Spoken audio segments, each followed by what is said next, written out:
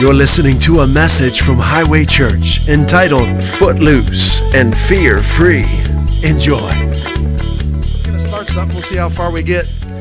We're talking about the righteousness that God has given us, and the title of the message is Footloose and Fear Free. Footloose and Fear Free. When you put your faith in Jesus Christ, it was not a religious ceremony.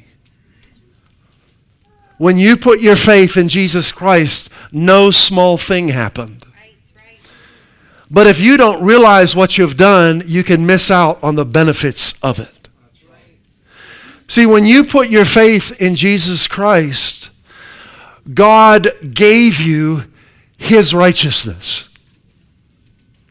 Before we put our faith in Jesus Christ, we didn't have God's righteousness. We were sinners.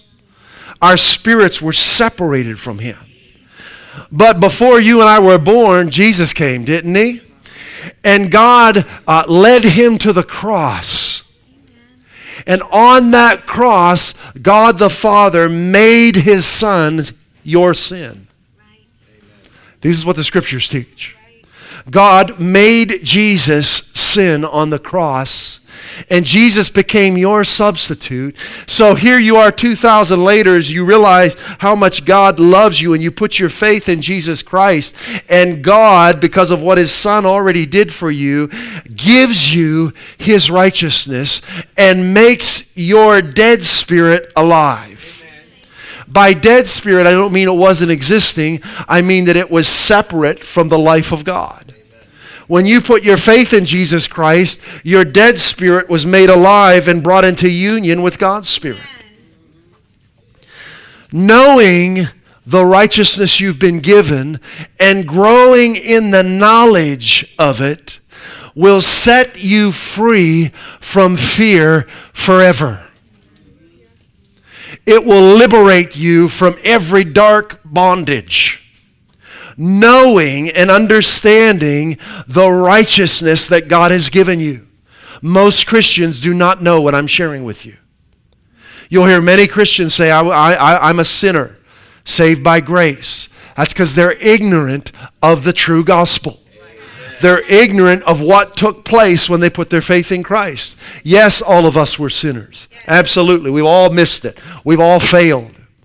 But once you put your faith in Christ, you go from being a sinner to a saint immediately. Amen. Did he really say that? Yeah. See, I was told when I was growing up, saints were these statues we had on our shelves. And that this special group of people had to meet and come to a conclusion that so-and-so was worthy of being a saint. And then I started reading the Bible at age 19, and I saw that anyone who believed in Christ was a saint. And I thought, what? What? I am a saint, Saint Joseph? Yeah. God gave you His righteousness. He didn't give you a backup righteousness or a righteousness for earth that's different when you get to heaven. He gave you His righteousness. You are now a saint. So the proper way to say that was, I was a sinner, but now I'm saved by grace through faith, and now I'm the righteousness of God in Christ. This might be considered blasphemy in some religious circles, but it's true anyway. This is the heart of the gospel. God made His Son your sin, and through simple faith in Him, He gives you His righteousness. But this, by and large, has not been preached near enough. And many don't see the connection between the knowledge of the righteousness you've been given and your health. Righteousness has kind of been given this like religious idea, and it's put off on a shelf like, okay, I guess we're forgiven and righteous, but now I've got to kind of just get through life until I get to heaven. No, the righteousness you've been given will make you whole if you understand it. Amen. It will begin to permeate every dimension of your being. Spirit, soul, and body. It will ooze into your financial life if you'll let it. And in get-togethers this past week, we had a great Bible study. Oh, make yourself available. Get to those get-togethers. But we learned that Jesus said in Matthew 6:33, he gave us the key to experiencing the blessings of God. And many have missed it because they don't understand what he said. But this is what Jesus said. He said, seeking first the kingdom of God and his righteousness is the key for God to add unto you all of the things he desires to add.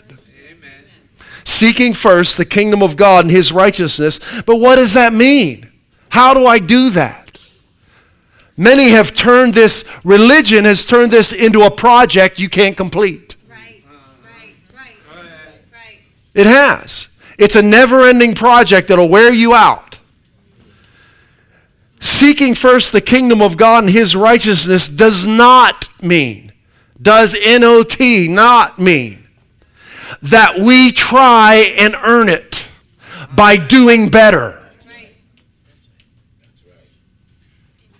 It doesn't mean the more I read my Bible, the more righteous I am.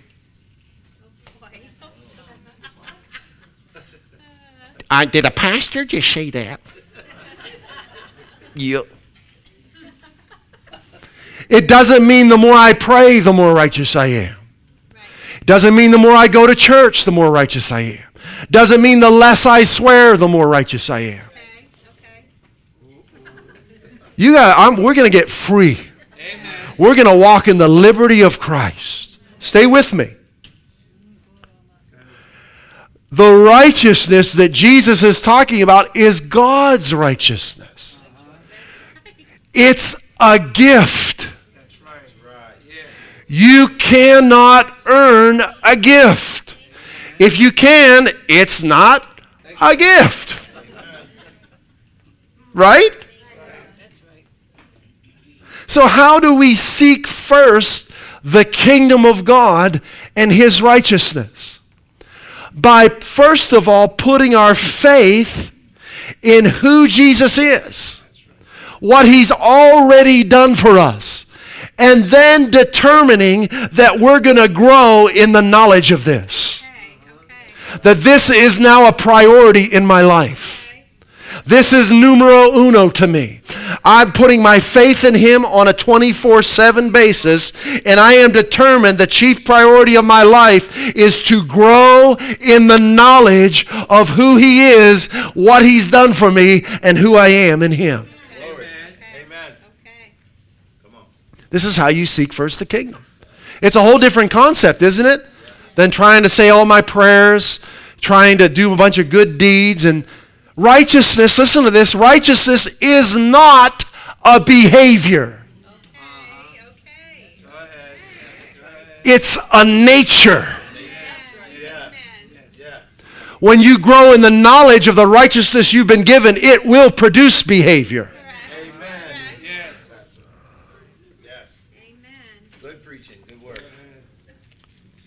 Now, there are different times in my walk with the Lord. I'm in my 30th year of walking with him. That's pretty cool.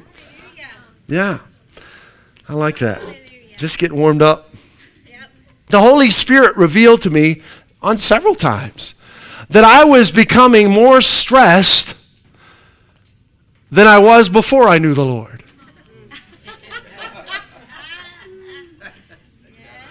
That's the opposite of what should happen. That's the exact opposite of the way it's supposed to be.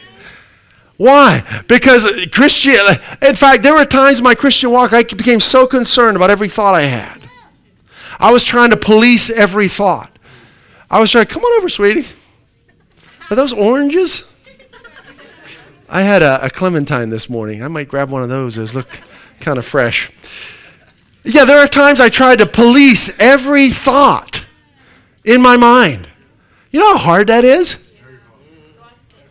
It is exhausting. There are times I tried to police every step I took to try and please God more. And I got so worn out. It didn't happen in a day, but over time, and the Holy Spirit said, what are you doing? Do you remember how happy you were when you first came to know me? See, before I knew the Lord, I really wasn't concerned. I was a fool. But I wasn't concerned about doing what was right. I didn't really even know. Well, You know what's right, but it wasn't on my agenda to try and do everything right and police every thought. And had I not come to know Christ when I did, I probably would have been dead before age 25. But Jesus, when I first came to Jesus, I got delivered from all the things that plagued me. I got set free, and I came into a joy unspeakable and full of glory. But there were times as the years went on, Satan has schemes, doesn't he? He has strategies. Christianity is not a sobriety test.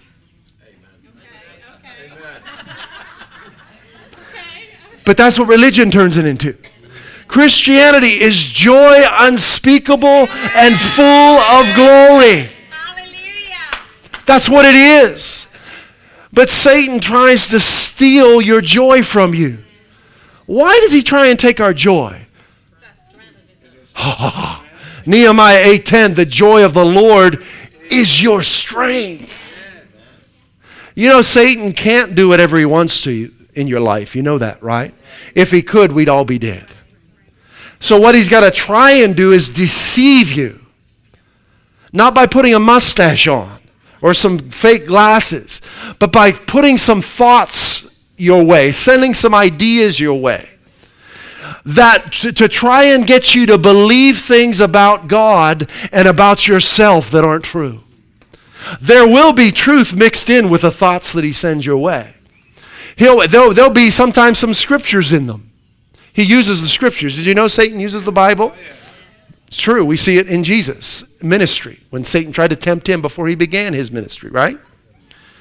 So why does Satan put some scriptures in there and throw some truth in there when he tries to steal your joy? That's the bait. Because if it was just something ridiculous, we wouldn't even entertain it, right? So he'll put a scripture in there, and then he'll try and twist that around and make you feel a certain way and feel condemned. And before you know it, you've been meditating on what he's been telling you and on these thoughts. And if you're not wise to his schemes, you can go weeks and months and years, and those thoughts, those things that began as thoughts have become beliefs now. And now you're in bondage, and you're looking at God and thinking things about God that aren't true and thinking things about yourself that aren't true. And what ends up happening, if you're wrong believing, if you're believing things about God and yourself that aren't true, you're shutting the door to what God desires to do in your life. God didn't shut the door. You did when you chose to believe the things you chose to believe. This is why religion is so deadly. This is why we need Jesus and nothing but Jesus. Amen. So if I want to know God the Father, I want to know the true nature of God, I've got to study Jesus. In Matthew, Mark, Luke, John, and Acts. First 5 books of the New Testament. Because that's the exact nature of God. That's God in the flesh. I can't go by what a pastor tells me. I can't go by what a religious leader tells me or by what a professional tells me. I need to study him for myself, because there's no pastor with me in my living room. Well, there is with me, my wife, but in other words, you're the one living your own life. You've got to know Jesus for yourself. Is he a healer or isn't he? Is it his will for you to be sick? No, it is not.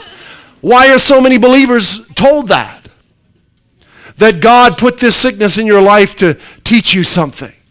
Who would ever believe something like that? Someone who is ignorant of the true nature of God the Father. Amen. Hallelujah.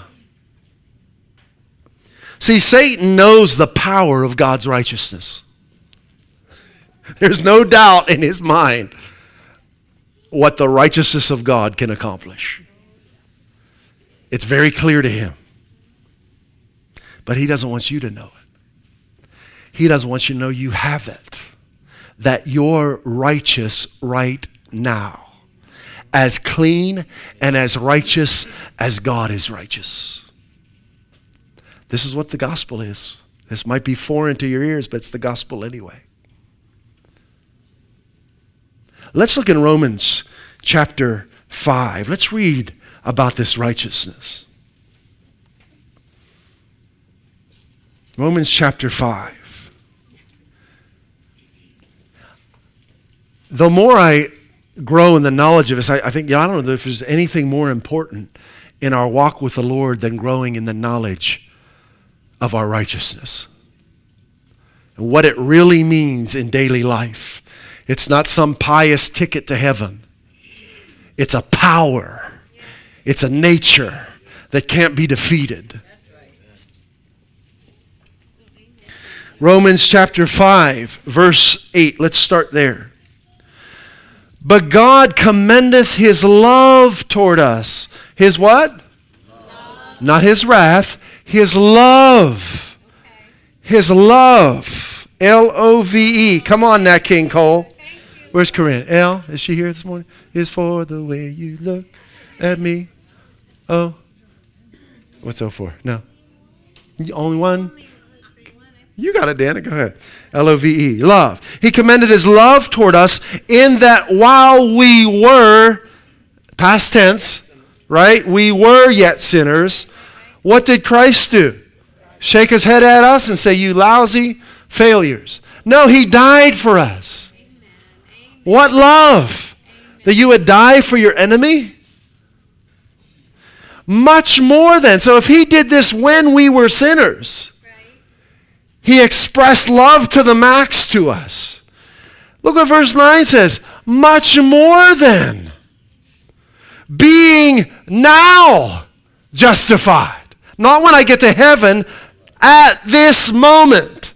Justified by his blood, we shall be saved from wrath through him. If I would have known this, I wouldn't have allowed myself to become such a uptight Christian in certain times of my life. So concerned about, did I do that right? Did I do this right? I didn't understand what I'm reading to you now. Isaiah 54, stay there in Romans, verses 9 and 10, God is prophesying of this new covenant. And he said, it's like the days of Noah to me. I've sworn that when I swore the waters will never cover the earth again. He says, I'm swearing that I will never be angry with you again. You can read it for yourself in Isaiah 54, 9 and 10. He says, the mountains will be removed, the hills may be shaken, but my loving kindness will never be removed from you. And my covenant of shalom, of wholeness, will never be taken from you. It was prophetic. It's what we have now in Christ. Verse 10, for if when we were enemies, we were reconciled to God by the death of his Son, much more. Being reconciled, we shall be saved by his life. See, this Christian life is joy unspeakable. It's much more. There's nothing better than walking with Jesus. There's nothing even comes close to knowing him. Nothing. But the devil has tried to rob so many of this great joy. Hallelujah. Will you verse 11? Let's go to verse 11. I didn't skip 10, did I? Did I skip 10? Okay. Verse 11. And not only so, but we also joy. We joy. We don't worry and stress in God. If you're becoming stressed in your relationship with God, it's because you don't understand what he's already done for you. Can you imagine if we discipline a child when they're learning to walk? You know how little ones start to walk, right? First they can pull themselves up on the couch, and then they try and take a step, but it's not pretty, right? They look like they've, they're kind of maybe had a fifth of Jim Beam or something, I don't know, right? They're kind of stumbling all over the place, walking around, right? But a little one doesn't know how to walk. They have to learn. What do? You laugh, you clap, you say, come here. You encourage them, they fall, you pick them up. We do that, and we're just people. How much more does God do that with us in our walk with him? Amen. If you fall and make a mistake, we all do it. Yes, we do. God's right there with his arms out. Come on, get up, picks you up. Come on. Yeah, you can do this. Yeah, come on. Right? Yeah. He wants you to be happy. He wants you to get up and put one foot in front of the other. Right? Just put one in front of the other. Soon you'll be walking out the door. It's from a Christmas special. Is that Rudolph? No. Santa Claus coming to town? I don't know. Okay. Where'd we stop at? Joy in God through our Lord Jesus Christ, by whom we have now received the atonement. When did we receive it? It's ours. When we get to heaven? No. Now. It's yours now. Wow. Now look at this in the Message translation, verse 8. But God put his love on the line for us, offering his son, the only son he had. He didn't have another one. So there really wasn't a plan B, was there? That's risky. You give everything you've got and there's no plan B? Whew. He was sure of his love, that his love would not fail. God put us here. There's no, the love of God can't fail. Right. Amen. It removes the risk. Amen. Man, oh man. We need a revelation. Give us a revelation, Holy Spirit, of your love and what you've given us. Yes. Thank you, Lord. He put his love on the line for us by offering his son in sacrificial death while we were of no use whatever to him. We did nothing to deserve what he did. We were separated from him. We were enemies to God.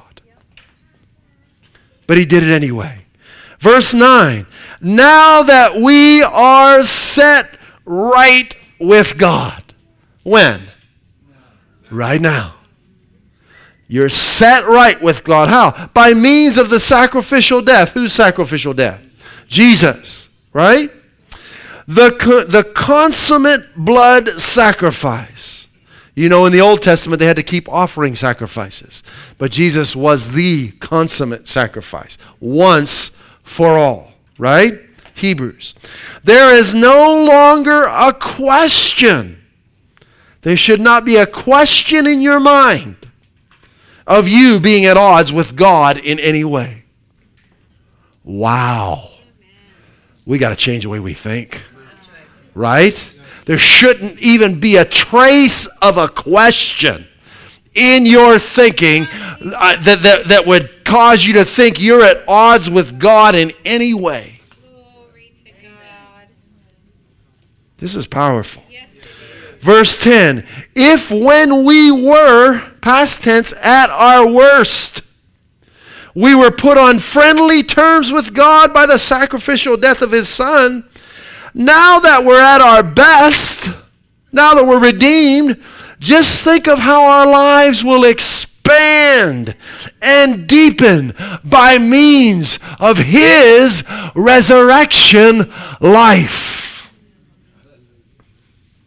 Take the focus off how well you think you're doing and put it on the resurrection life of Christ inside of you. Now that we have actually received, that's right now, it's past tense, we've got it, right? We have actually received this amazing friendship with God. I love this. We are no longer content to simply say it in plodding prose. We sing and we shout our praises to God through Jesus the Messiah. I mean, I've heard criticism of people coming to a church saying, oh, it's loud there, they shout. Can you imagine the volume in heaven? You've got myriads, I don't know, trillions of angels shouting at the top of their lungs, in addition to all those who've been saved. I mean, you want to talk about a joyful noise. But I'm not going to wait. No. Jesus! Thank you! Yes. Yes. Yes. Now, let's stay in Romans, but let's go back to, let's go forward, actually. Let's go forward to verse 15.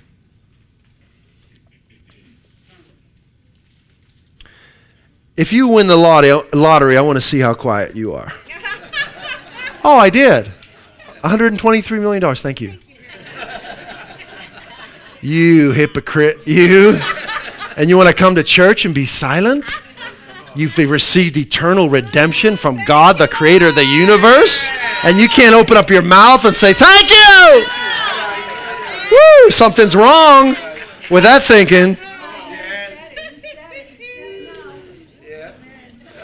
Verse 15, but the free gift is not like the lottery. It's not like the offense. This is better than the lottery, I'll tell you that for sure. There's no chance involved. It's yours. And it's worth infinitely more than any lottery. But the free gift, what is it? Your righteousness is a gift. It's a free gift. If you had to pay for your gift, it couldn't be a gift, right? By the grace of the one man, Jesus Christ, look, abounded to many. And the gift is not like that which came through the one who sinned. Who is that?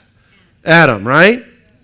For the judgment which came from one offense resulted in condemnation.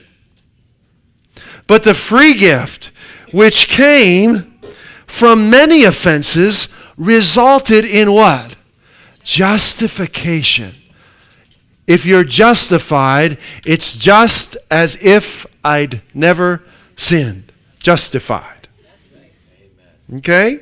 So don't let Satan use your past against you. Yes. Where are we on? Verse 16. Or verse 17. For if by one man's offense, who's that one man? Adam. Death reigned. I think the Weymouth said death seized the sovereignty through the one. Much more. So we're seeing life is greater than death. Righteousness is greater than condemnation, right? Much more. Those who pray 37 prayers a day. Oh wait, you got the right translation up there? Those who read 7 chapters a day. What translation is that? New King James. Okay, well, let's read that one then. Let's see. Much more. Those who receive abundance of grace. What kind of position are you in when you're receiving something? Right? Your arms are open. You're not the one giving it. You're not the one who did it. Right? Receiving is a passive position in some ways. It can be very proactive too. In other words, this is not something I did or I could ever do. It's something He did for me, and I'm receiving it from Him. Amen. Amen. Wow. For the judgment which came from one offense, the free gift which came from many offenses resulted in justification. All right. I'm sorry. I jumped back. Let's stay on verse 17. Receive the abundance of grace and of the gift, there it is again, of righteousness. So why would we ever think that seeking first the kingdom of God and His righteousness is about me doing better? And I've been in churches that have a long list of things you need to do to be more righteous. And it doesn't work ever. Ever. Because it's a gift. He gave you His righteousness. Okay? The abundance of grace and the gift of righteousness will what? Reign in life over who? Satan. Every devil. Every sickness, every disease. Everything that's contrary to the Father will reign in life through the one, Jesus Christ. So if I'm going to walk in the authority God's given me, I've got to know that I've been made righteous. Amen.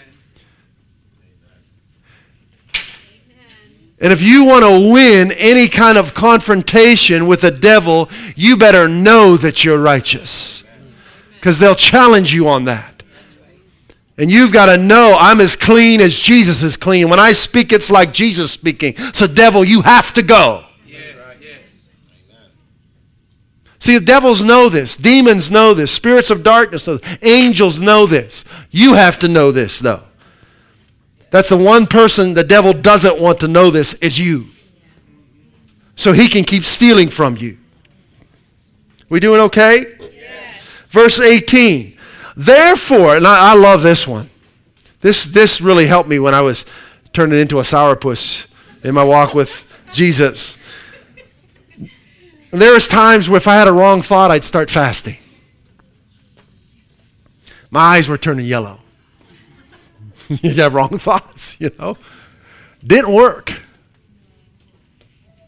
Paul talks about this as these things that have the appearance of godliness but lack the power. These religious programs that you got to pray, you got to confess your sins, you've got to put your faith in him. You got to know who you are. This is the verse that helped me. Therefore, as through one man's offense, judgment came to all men. That includes you and me, right? Resulting into condemnation. So before we put our faith in Christ, it did not matter how long I prayed. Didn't matter. Didn't matter how many good deeds I did. I was condemned. And I could not change that. No, I could go to every church on the planet every week. It wouldn't change it. I was still condemned. So in that same way that we were condemned before Jesus, no matter what we did, even so, through one man's righteous act, who's that one man? Jesus. Through one man's righteous act, the free gift came to all men, resulting in justification of life. Let me say it plainly for you. If you've put your faith in Christ, no matter what you do now, you're righteous. I know this is shocking to religious ears, but it's true. You cannot lose the righteousness God has given you.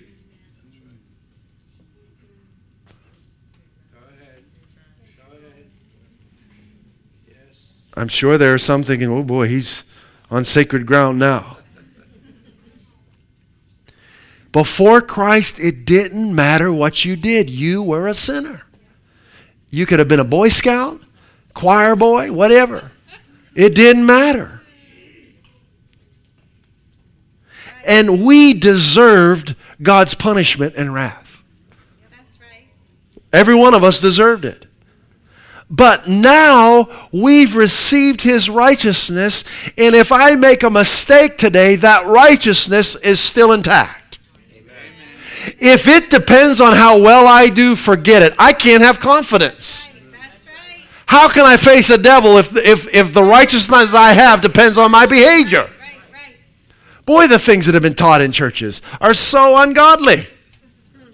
No wonder people are getting whipped by Satan. They think their righteousness is based on how well they've done. It's not. It's based on how well he did. Yes. Hallelujah. Thank you, Lord. So if you sin, you do not lose your righteousness. I'm going to say it just like that because I know there's pastors out there that are going to get mad at this one. But I'm going to say it anyway. If you sin, you do not lose your righteousness.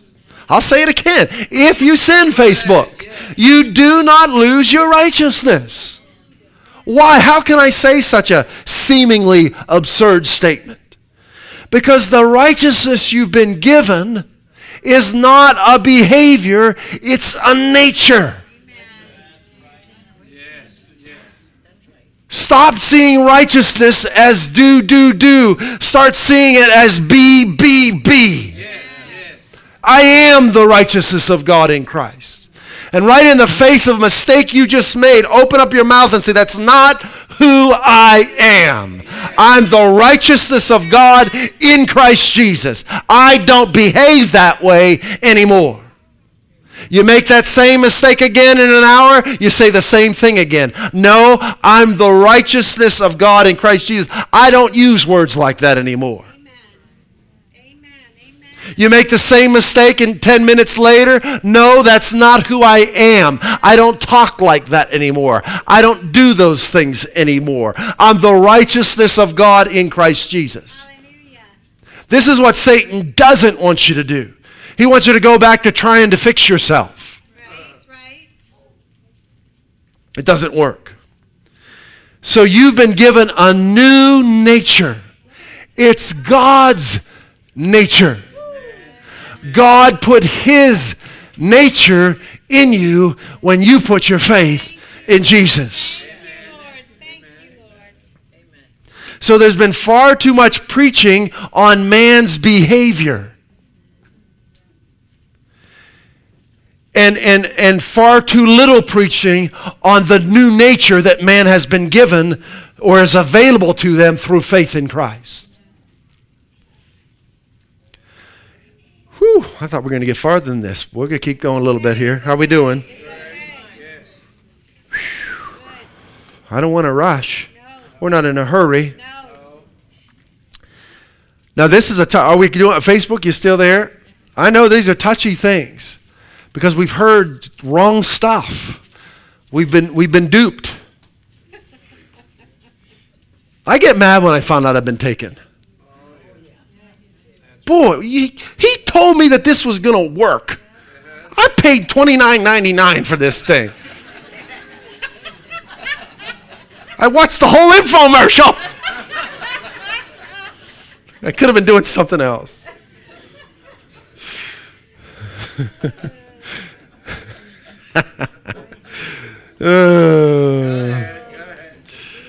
That's what religion is, an infomercial for the wrong stuff. Man, turn it off. Change the channel. Come to Jesus. 1 Corinthians 15. Don't put it. It's okay. We'll stay right there. We'll go to 2 Corinthians. But 1 Corinthians 15:56 says something very shocking. It says the power of sin is what? The law. Isn't that shocking? It was to me because I heard a lot of law growing up. It didn't help me. All I knew now is I was breaking it. But I didn't have any power to not break it. Right? The power of sin is the law. So now I'm thankful for the church in America, for the gospel that's been preached in this nation. Amen. But I want us to go higher. Because if you'll study the history of the church, just in this region, in Massachusetts, they preached the law. They saw behavior in society they knew was ungodly, so they preached the law. This is how, and we could say this across America, but let's talk about right here where we're at, in New England. And they preached the law with fire. And some people got scared and did their best to change. But inevitably, what that will produce as time goes on is a rebellion, is a backlash. And here we are generations later, and we're in one of the places that's considered the least Bible-minded in America. Why? Because what they heard was law, law, law, law, law, and the power of sin is the law. So what happens when you preach the law? You produce more sin. You're telling us what we already know.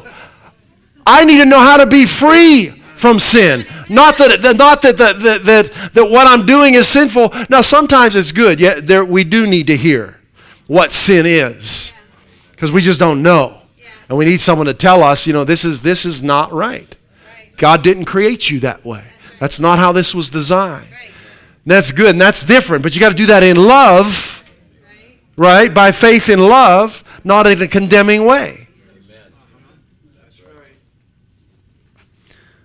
Wow. So what do we preach if we're not going to preach the law? We preach the reality of our righteousness in Christ. We preach the reality of the new nature we've been given and you can have just by putting your faith in Him. So we can tell someone who's just in bondage, you can be changed today. You can be set free today through simple faith in Christ. God already took your sins and put them on His Son Jesus. And if you'll just open your heart, He'll give you His righteousness. That's what we can preach. That will not produce a backlash except in hell. That will motivate people who are what? I can be saved. I don't have to live like this anymore. I don't have to be in bondage to a substance anymore. I don't have to be in bondage to a habit or a way of life anymore. I can be free. Yes, how? Faith in Jesus. Just come to Jesus just like you are. Don't try and clean yourself up. Don't try and clean yourself up. Just get in the tub. Just jump in. Let God love you. Let His love clean you and make you whole. You know, I was hearing some commentary on Billy Graham passing away, and they were talking about all the things he had done. And this was actually, I think it was Kenneth Copeland talking about it. And they said, you know what the religious people used to criticize Billy Graham for? You guys hear that? You know what they criticized him for? This is a good one. The cover on his Bible was red instead of black. So there are religious leaders that would, he's preaching from a red Bible.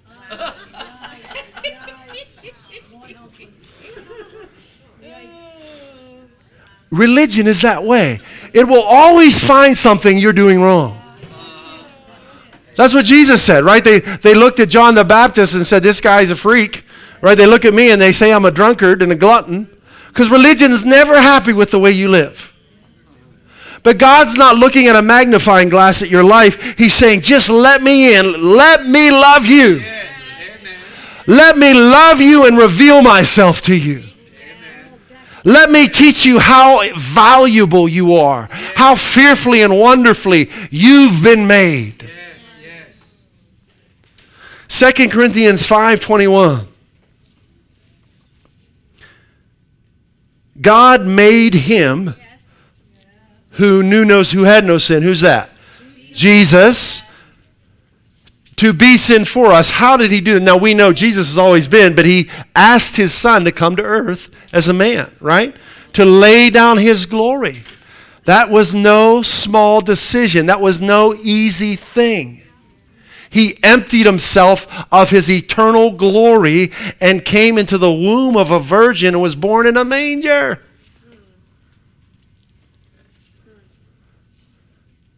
I would think there's probably manure in that manger, wouldn't you?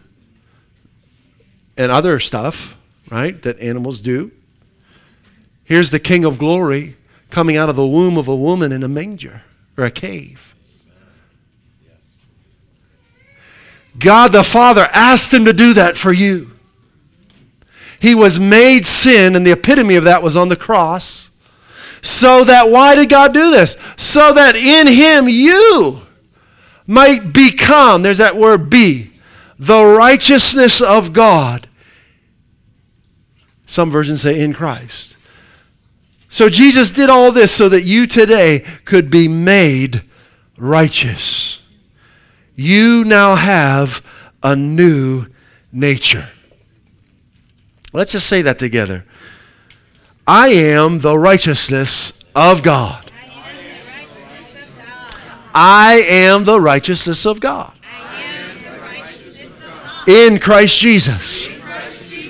I have a new nature. God's nature reigns in me. You should talk like that to yourself. Tell yourself who you are now. Say it right in the face of your mistakes and sins. Say it right in the face of them. And watch them get weaker and weaker. Watch them fall off you. Right in the face of the sinful things you're dealing with or whatever challenge. Say it right in the face of it. I am the righteousness of God in Christ Jesus. I am free from alcohol. I'm free from drugs. I'm free from pornography. I'm free from cursing and any other negative habit. You say it right in the face of it. And guaranteed, if you'll stick with it, that freedom will burst forth. Amen. And what used to seem so strong to you will become very weak to you. Because death and life are in the power of the tongue, right? Amen, amen. All right, let's close with this last scripture. Romans chapter 6. Ooh, there's so many good things here. All right, Romans chapter 6, verse 4. I am so thankful for the book of Romans. Therefore, we have been buried with him. Who's him? Jesus. Through baptism into death. So that as Christ was raised from the dead, and that was amazing, right? Through the glory of the Father, I don't know what's more amazing, him being raised or him raising me. So we too. Amen. Amen. What? So we too might walk today in newness of life. When do we start enjoying this? Today. Not when I get everything together and I got all my stuff together. Today, I'm walking in newness of life today. Doesn't mean I'm perfect. Doesn't mean I may not make a mistake, but I've got this. It's inside of me and nothing can take it away from me. God has deposited his new life in me and it's growing stronger and it's coming to the surface more every day. Yes. Verse 6 says, knowing, and boy, is that an important word. Put verse 6 up there. Knowing this. You've got to know this. There can be no question in your mind about this if you want to enjoy it. This can't be a theory to you. This can't be a doctrine to you. It has to be a daily reality.